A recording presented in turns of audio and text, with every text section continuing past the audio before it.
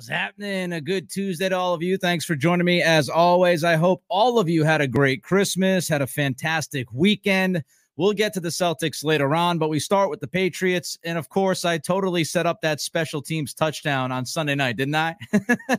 As soon as I laugh about the special teams and I laugh about the idea of them scoring, here you are. Here you have it.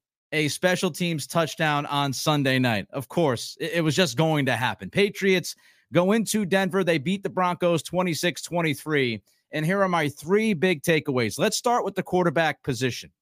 Bailey Zappe exceeded expectations on Sunday night. You had no Ramondre Stevenson. You had no Juju Smith-Schuster. You had no Hunter Henry.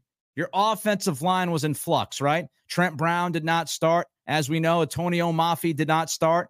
So your left side of the offensive line was all over the place walking into this game.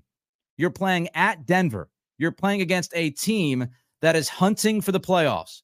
All of those circumstances, when you think about the situation that Zappe was in, he played better than I anticipated him playing, which says a lot about him. I mean, he made the play. He made the play at the end of the game. When you absolutely needed a play, you absolutely needed a throw, there he was, making that throw to Devontae Parker. And I would also give credit to Parker, who made a play. We've seen a couple of times this year, at least 4 or 5 times this season, a wide receiver letting his quarterback down by dropping the football. Parker makes the play on that 50-50/80-20 ball late in the fourth quarter. And I think what really stands out about Zappe versus Mac Jones is just Zappe's ability to make plays off platform.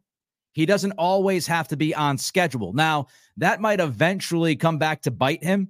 It did come back to bite Mac when he started to extend plays a little too often and try to do too much and made mistakes because of it.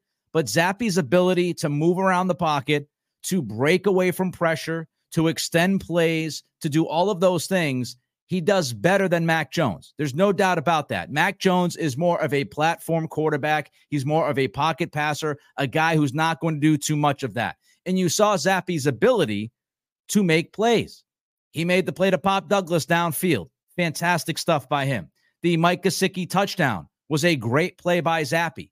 His ability to get more out of plays that you don't think you're going to get anything out of separates him. There's no doubt after watching him the last few weeks. And of course, it starts with the mistakes, the interceptions, and Zappe had 0 of those. So taking care of the football. He obviously got blasted to start this game, fumbled it. Some of that is on him. Most of it is on the offensive line because it was immediately a fire drill in the pocket on the first snap of the game. But Zappe's ability to extend plays, play off of the platform, give confidence to his teammates, there's separation there. Before I move on about Zappe and a lot more about this game, don't forget to give us that thumbs up. You know, we have like over 700 views on these videos, but only about 100, 120 likes. Just takes a second. That thumbs up means an awful lot. That's the way we beat the YouTube algorithm and we grow the traffic here on this channel. So give us that like, give us that thumbs up. Let's try to get to 200 likes today. Little effort from you means a lot for us. And don't forget to drop your comments in there. I see you. I see your comments. We need to get those subscriptions up as well on the YouTube channel. KG Buys jumps in and says poise. Yes, better poise. That's another thing you could say about Zappe. Now, I want to see Zappe be able to do this week in and week out after pressure, after pressure, after pressure, because again, you tend to make those mistakes, those bad decisions because of the accumulation of the pressure, the accumulation of the hits. You know, David Carr did not enter the league as a broken PTSD quarterback in the pocket. He got that way because he was drilled 1,000 times. So we'll see if Zappe has the ability to continue to show that poise if he continues to get drilled, because it's still early on. But you can't say enough good things about Bailey and what he's done. He's been dropped into a situation that was very difficult, and he has more than handled himself well here. And Zappe's second half at Denver, he was tremendous. 15 of 20, 164 yards in the air, 2 touchdowns, 0 interceptions. His passer rating in the second half was over 132. So one of the main questions we had about Zappe was the up and down nature of his play. He would have a really good first half, second half, he would fall apart. And I said I wanted to see a complete game from Zappe. And for the most part, even though the football wasn't moving a ton in the first half, even though they weren't breaking the scoreboard, Zappe still played well in the first half. He played even better in the second half. So if you were waiting to see a complete game from Zappe, and as I called it, pumpkinitis, if he could get away from that pumpkinitis in the second half, it would mean a lot. He did that on Christmas Eve. A 132.1 passer rating in the second half, showing the poise, showing the confidence. I mean, let's think about this. This was a young man who was cut from this football team. He was given his walking papers. And Kurt Warner shared the story about how he got a text from Zappe when Zappe was doubting himself after being cut by Belichick. This is a quarterback who was told he wasn't good enough to make this team. This is a quarterback who nobody else in the league wanted to pick up when he was released. For him to go out there and show that confidence on the road against a team trying to make the playoffs, with all of those things we talked about to start this podcast going against him, all the absences, the offensive line shuffling, that is an unbelievable amount of confidence from Zappe. And let's not forget, not only was he cut at the beginning of the year, he was also benched. He was benched in favor of Malik Cunningham in Vegas. So just tremendous confidence shown. KJ Bai says the PTSD narrative is so fake. No, it's not. It's affected a lot of quarterbacks, KJ. It stands to reason. When you keep getting popped by rushers, it tends to get in your head. You get happy feet. Did you see Mahomes against Vegas yesterday? Even the best in the business, getting constantly rushed. He was scattered. He was all over the place. Did you see Russell Wilson on Sunday night? That's a real thing. It's not a narrative. It's a real thing. And it's common sense. Quarterback continues to get drilled and continues to get pressure on him. He's going to make mistakes. He's going to feel that pressure. Jay Sry Ram says, WTF are we even talking about? Zappe's ceiling is 5 wins per season, period. Let's stop bleeping around and try to at least find our future quarterback. If not, then I ain't even watching this. Nobody is saying Bailey Zappe is the future at the quarterback position. Nobody is anointing him QB1 for the next 10 years. Nobody's saying any of that. We don't need to move the goalposts. This is a conversation about what he did on Sunday night. And if you can't give the guy respect for what he did on Sunday night, then your bias is getting in the way. Just because we give credit to somebody doesn't mean we think they're going to be a Hall of Fame player. So we don't need to anoint Bailey Zappe because he's played a good game in Denver. But we also don't need to crap on the guy or say, what are we even doing, and go to that extreme when he played well. It's a very simple, reasonable approach I believe we take with this podcast. Give credit when credit is due. Give criticism when criticism is due. And by the way, it's a gigantic if, but if Zappe ended up being a QB1, how is that bad for anybody who watches this football team?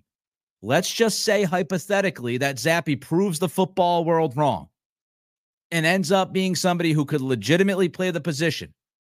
Is that not great news? Is that not great news for you, the Patriots fan? Is it not great news for the Patriots media? It would be a fantastic story if Zappe could end up being a QB1, because you have a guy who's your starting quarterback making pennies, which means you could devote the $75+ million in cap space to help figure out all the other problems you have offensively. It means you don't have to worry about drafting a quarterback in April. It means you don't have to worry about going out in free agency and finding that quarterback if you do not draft a quarterback in April. So, I mean, Zappe QB1 would be awesome. I'm not going there, and I'm not going to go there for a while. But it would be a fantastic story for everybody who watches this football team. Dima297 says, Merry Christmas, everybody. Zappe is very limited physically. Yes, he was good, and congrats, but let's leave it there. Again, I'm just going to tell you the way the guy played on Sunday night. I'm not telling you how great he's going to be next week. I'm not telling you how great he would be in 2024. None of that stuff. None of that stuff. What do you think they will do with Mac after the offseason? No idea. It depends, Mike. If they sign a free agent quarterback, it depends on if they draft a quarterback. There is a scenario that Mac Jones comes back as the backup. I think, though, as Zappe continues to prove that he's at least an NFL talent as far as a backup quarterback goes, it's very, very, very unlikely that Mac Jones is back in 2024 as a Patriot. Because now if you're looking at it, you say, we know we got Zappe who could be QB2. Let's move Mac Jones and hopefully we get a pick, even if it's a 5th-round pick, 4th-round pick, conditionally, whatever it is. We can move Mac and get something for him. And we keep Zappe as QB2, and then we go out and we get that future franchise QB1. So I think it's very unlikely as Zappe continues to play and he continues to prove that he can play well in stretches, it's very unlikely that Mac is back. All right, second biggest takeaway from this game. Before we talk draft, because I know a lot of people want to talk draft, and I understand why. It is a major, major story this offseason. However, before we talk about that draft, can I just say this team cares? This team gives an ish. And I know some of you will say, yeah, but it hurt our draft.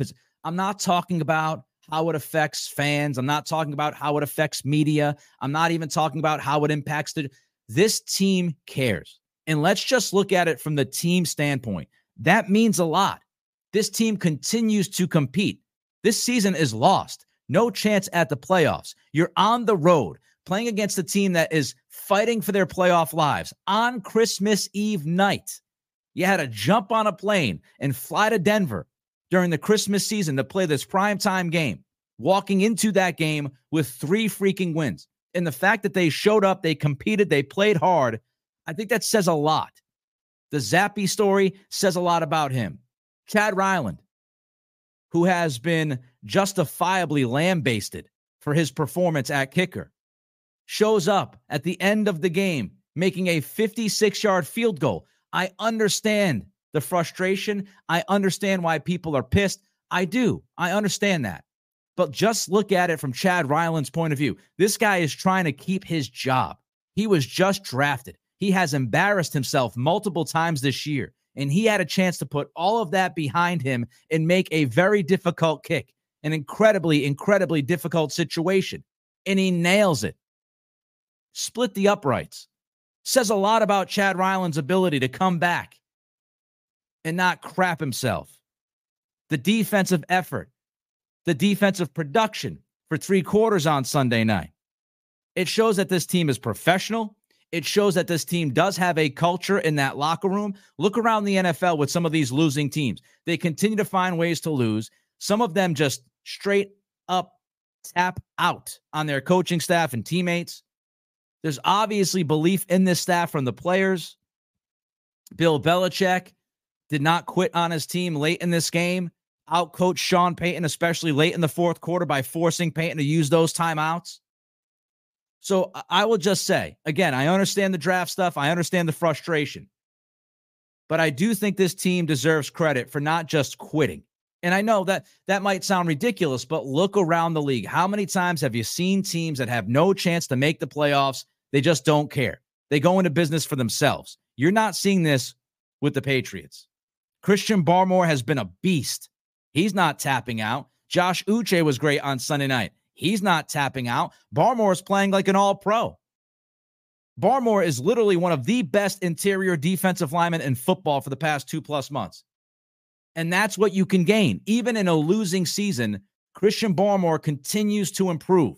And now you can look at him in 2024 and beyond, as long as he stays healthy, as a building block on this team, as a guy who could be a legitimate top 5 talent at his position. And the Patriots don't have a lot of those guys. Fact. JN jumps in, says, I wish John Henry cared about the Red Sox as much as the 3-11 Patriots did on Sunday. We'll get to Henry, I think, tomorrow. My goodness. I want to talk about the Celtics later on because of what they did on the road. All right, now let's get to the third biggest takeaway from Sunday, the draft. You slid from the number 2 pick to the number 4 pick. And I understand the frustration, as I said. Now you look at these other teams, Arizona, they play at Philadelphia, and then they play against the Seahawks. So if you look at that, I don't believe Arizona wins one of those 2 games. I think Arizona is likely to lose out. You look at Washington, they play against the 49ers after the Niners were croaked last night by Baltimore, and then they play Dallas. I don't think you can expect Washington to win another game this year. Carolina at Jacksonville and then versus Tampa Bay. If Carolina plays as hard as they played against Green Bay, they could actually sneak one of those games, but it really doesn't matter now because you're at 4 wins. Patriots, of course, will play at Buffalo, and then they play against the Jets at Gillette Stadium. So if you're looking at this, I would say the most likely result is that the Patriots end up with the 4th pick. That's the most likely result if they lose out. And how all of that breaks down, Patriots are guaranteed a top 4 pick if they lose out. They're guaranteed a top 7 pick if they lose one more game. And they can't finish lower than 9th now, thankfully, because the Jets got to 6 wins. So that is the outlook as far as the draft goes. I've said this, in the top 5, there's still special talent. You got the quarterbacks. You got Marvin Harrison Jr. You've got Alt. You've got others.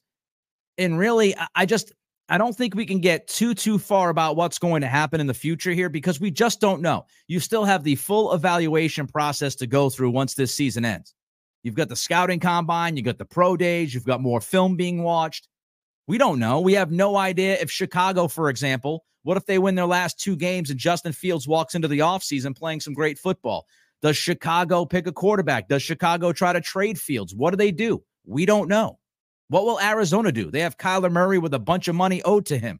Will Arizona pick a quarterback, or will they keep Murray? Will they look to trade the pick? We have no idea. We don't even know who's going to be running the operation in Washington. Chicago might have a new GM once this season is over, and we have no clue who is going to be running the ship here in New England. So there's so many unknowns. I don't think we can get too far with the draft conversation. I understand looking at it, and we will talk about it, but inevitably, we have to see how this season finishes up, and by the time we get to early April, what is being said then about some of these quarterbacks and some of these prospects? Because as we know, things tend to change. Don't forget to give us that thumbs up. A thumbs up means an awful lot. More likes means more eyeballs. It's an algorithm YouTube has. We have to smash it. If you like what we're doing here, give us that thumbs up. Also throw a comment in, and don't forget to subscribe, trying to build those subscriptions. Devin Allen jumps in and says that win turned a 2-year rebuild into a 5-year rebuild. Nothing good came from it. Again, Devin, I understand the frustration, but I don't agree with that because we don't know what's going to happen. We have no idea. What if the Patriots get aggressive and they trade up? And Devin, by the way, thank you for that $1.99 super chat. I appreciate it. I love donations. Don't make a dime off of this outside of the ads that we have here. So, Devin, I really, really appreciate the donation during this show today. And if you're listening on Spotify and Apple Pods, don't forget to rate and review. Thank you, Devin. Again, the 2-year rebuild thing into a 5-year rebuild, we don't know. We have no idea. We have no idea. And I know that might sound like fence sitting, but it's true. We have no clue. Speaking of change. All right. Does Sunday night change Robert Kraft's mind about Bill Belichick? The Patriots have now won 2 of the last 3. Both of those wins were on the road. Both of those wins were in prime time. And if you're Robert Kraft looking at this team, as I mentioned, competing, playing hard, winning 2 of the last 3, does that change anything for Robert Kraft? Does he look at Bill Belichick and say, maybe I need to pump the brakes a little bit on this firing Bill thing? Me, I would say not yet. I think you still look at Belichick and what this season has been. The fact is you beat Mitchell Trubisky in a Steelers team that wasn't very good. You also have a great history against the Steelers. You're 14-4 with Belichick as coach against Pittsburgh. So I think that Pittsburgh win with the context isn't especially fantastic. In Denver, again, I just talked, 17, 18 minutes about how great the Patriots, were on Sunday night and all the good things. But we also have to look at Denver. Woof. And Denver did not show up in the first half. They handed you a special teams touchdown. Denver was a mess for most of this game. And that is part of the conversation. And we also can't forget that Cortland Sutton, the best offensive player for the Broncos, got hurt with a head injury and missed the entire second half. So we have to be fair. In looking at the Pittsburgh win and the win on Sunday night, I don't think that's nearly enough to say, Kraft is going to change his mind about Belichick. I mean, you think about just the quarterback situation. Let's not forget that Belichick decided to cut Bailey Zappe with no plan B. No plan B. He cut Zappe and did not have a plan B. Similar to the way that he really didn't have a plan once Brady left the team. I mean, think about that. Those same kinds of errors are being made. So he cut Zappe without plan B. He goes out and signs Matt Corral, who lasted a week and a half. He brought in Ian Book. I mean, Will Grier was the third option after they cut Zappe. That still happened. It took too long to pull the trigger to start Zappe. I had said that Zappe should be starting after that Colts game in Germany. I thought he should have played against New York. I thought Belichick took too long on the trigger to make that happen. And his quarterback handling really overall post Brady has not been good. Has not been good. Stidham, Cam Newton, the way they handled Mac Jones, the 20-plus transactions at the most critical position this season. Those things don't just get wiped away because you beat a mediocre Pittsburgh team and a mediocre Denver team. It just doesn't. Rob Landry jumps in and says, I wish Belichick would relinquish personal decisions. Still feel like he is a great coach. I don't know if he's a great coach. I still think he's a good coach. I still think he's one of the better coaches in football. And that's more of an indictment on the rest of the game than it is sitting here puffing up Bill Belichick's chest. I question his fourth down decision-making, which we'll get into. I question the way he has handled certain moments in games, in-game management. I question some of the execution by this team. So all of those things fall on the head coach. All of those things. Mike Larry jumps in and says, so hard to fire a 5-12 guy. I don't think it's hard. But again, this is Kraft, right? And what Kraft is thinking. And I don't know what he's thinking. But he knows that Belichick's been here for 2+ decades. He knows Belichick has made him a ton of money. He knows Belichick helped win 6 Super Bowls.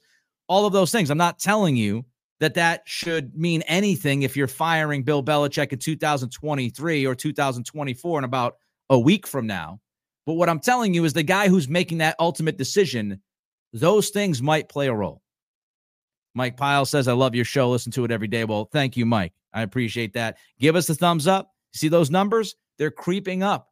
More people are watching the program because we're starting to beat that algorithm. Give us that thumbs up. Also, comment, and don't forget to subscribe.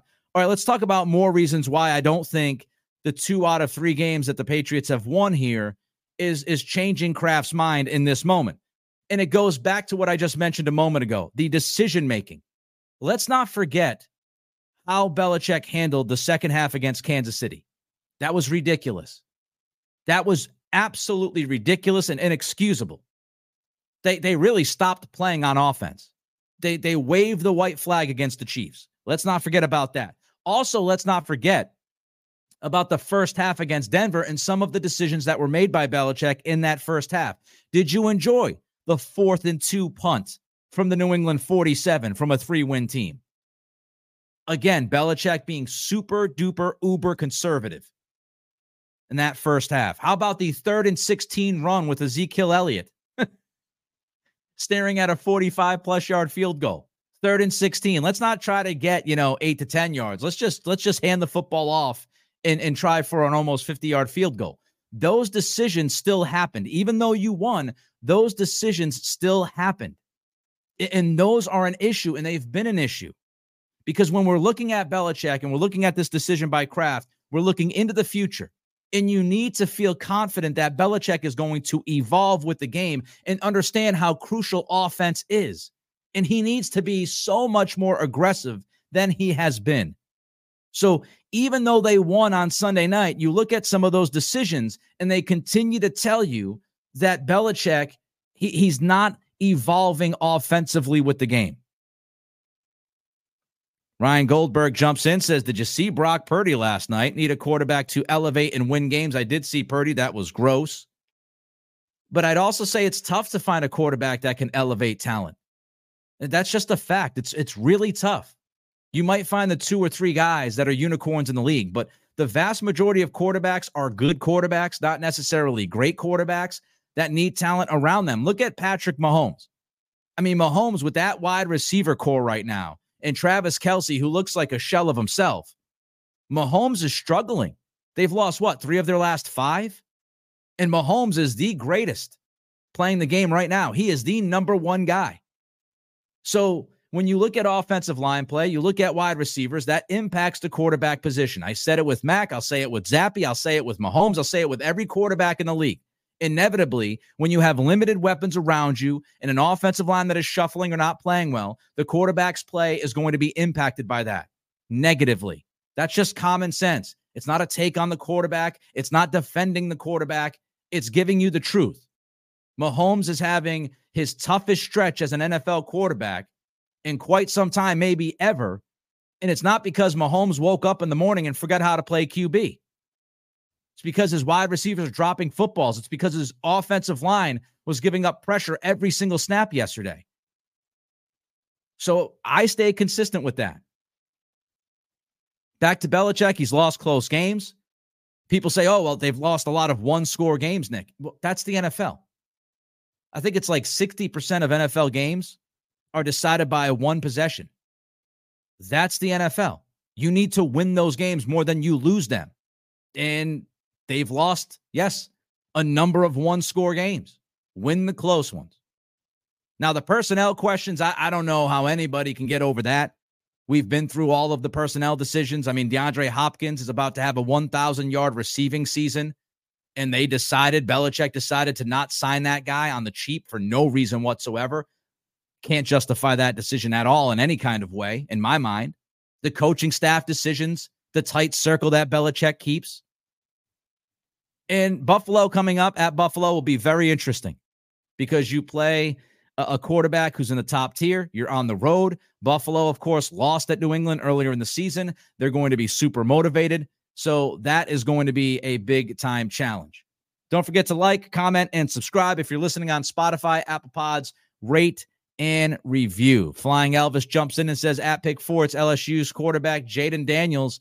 Jaden Daniels is creeping up boards. And if you read some stuff, some people believe that Daniels might end up leapfrogging Drake May before we get to the draft. Now, some of that could be just pomp and circumstance, but Daniels is a name that we have to pay attention to. I said it last week. He grows more and more on me when I read about him. I watched him a couple of times. I'm not going to sit here and tell you that I'm some draft expert, but Daniels is an interesting name. All right, couple of minutes on the Celtics. Love how they closed it out in LA yesterday.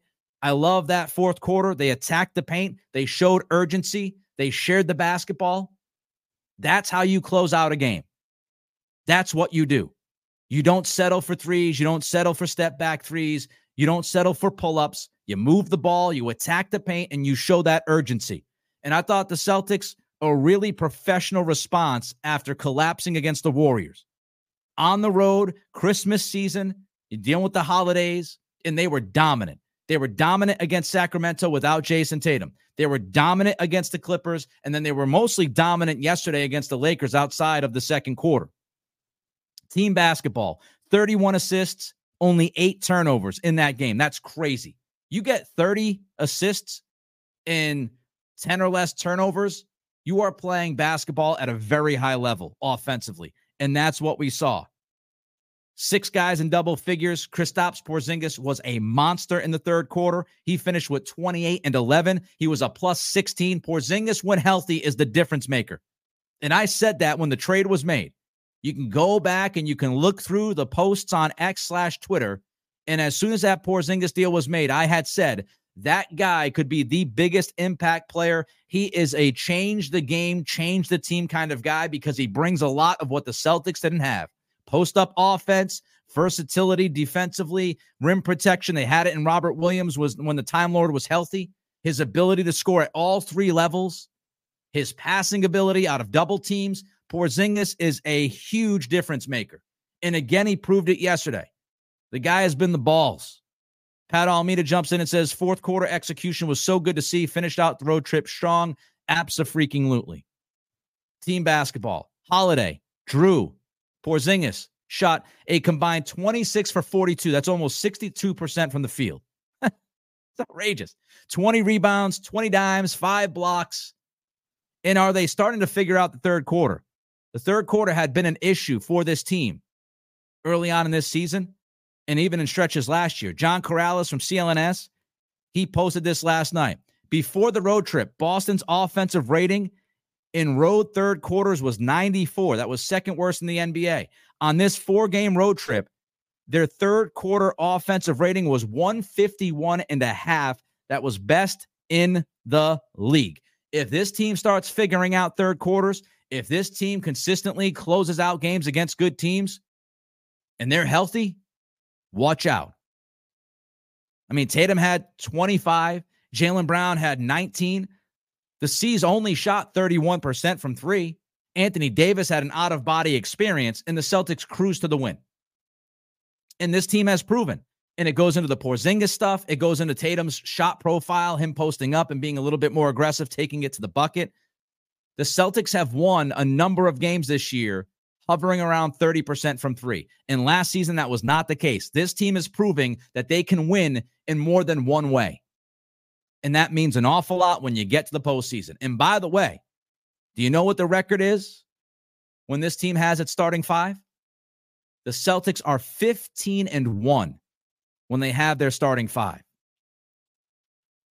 Don't forget, give us that thumbs up if you're watching, trying to get to 200 likes on this channel today. Give us that like, give us that thumbs up. Takes a second of your time. If you're watching on YouTube, if you're watching on Twitter, you can comment. We now get those comments right here through the stream, which is awesome.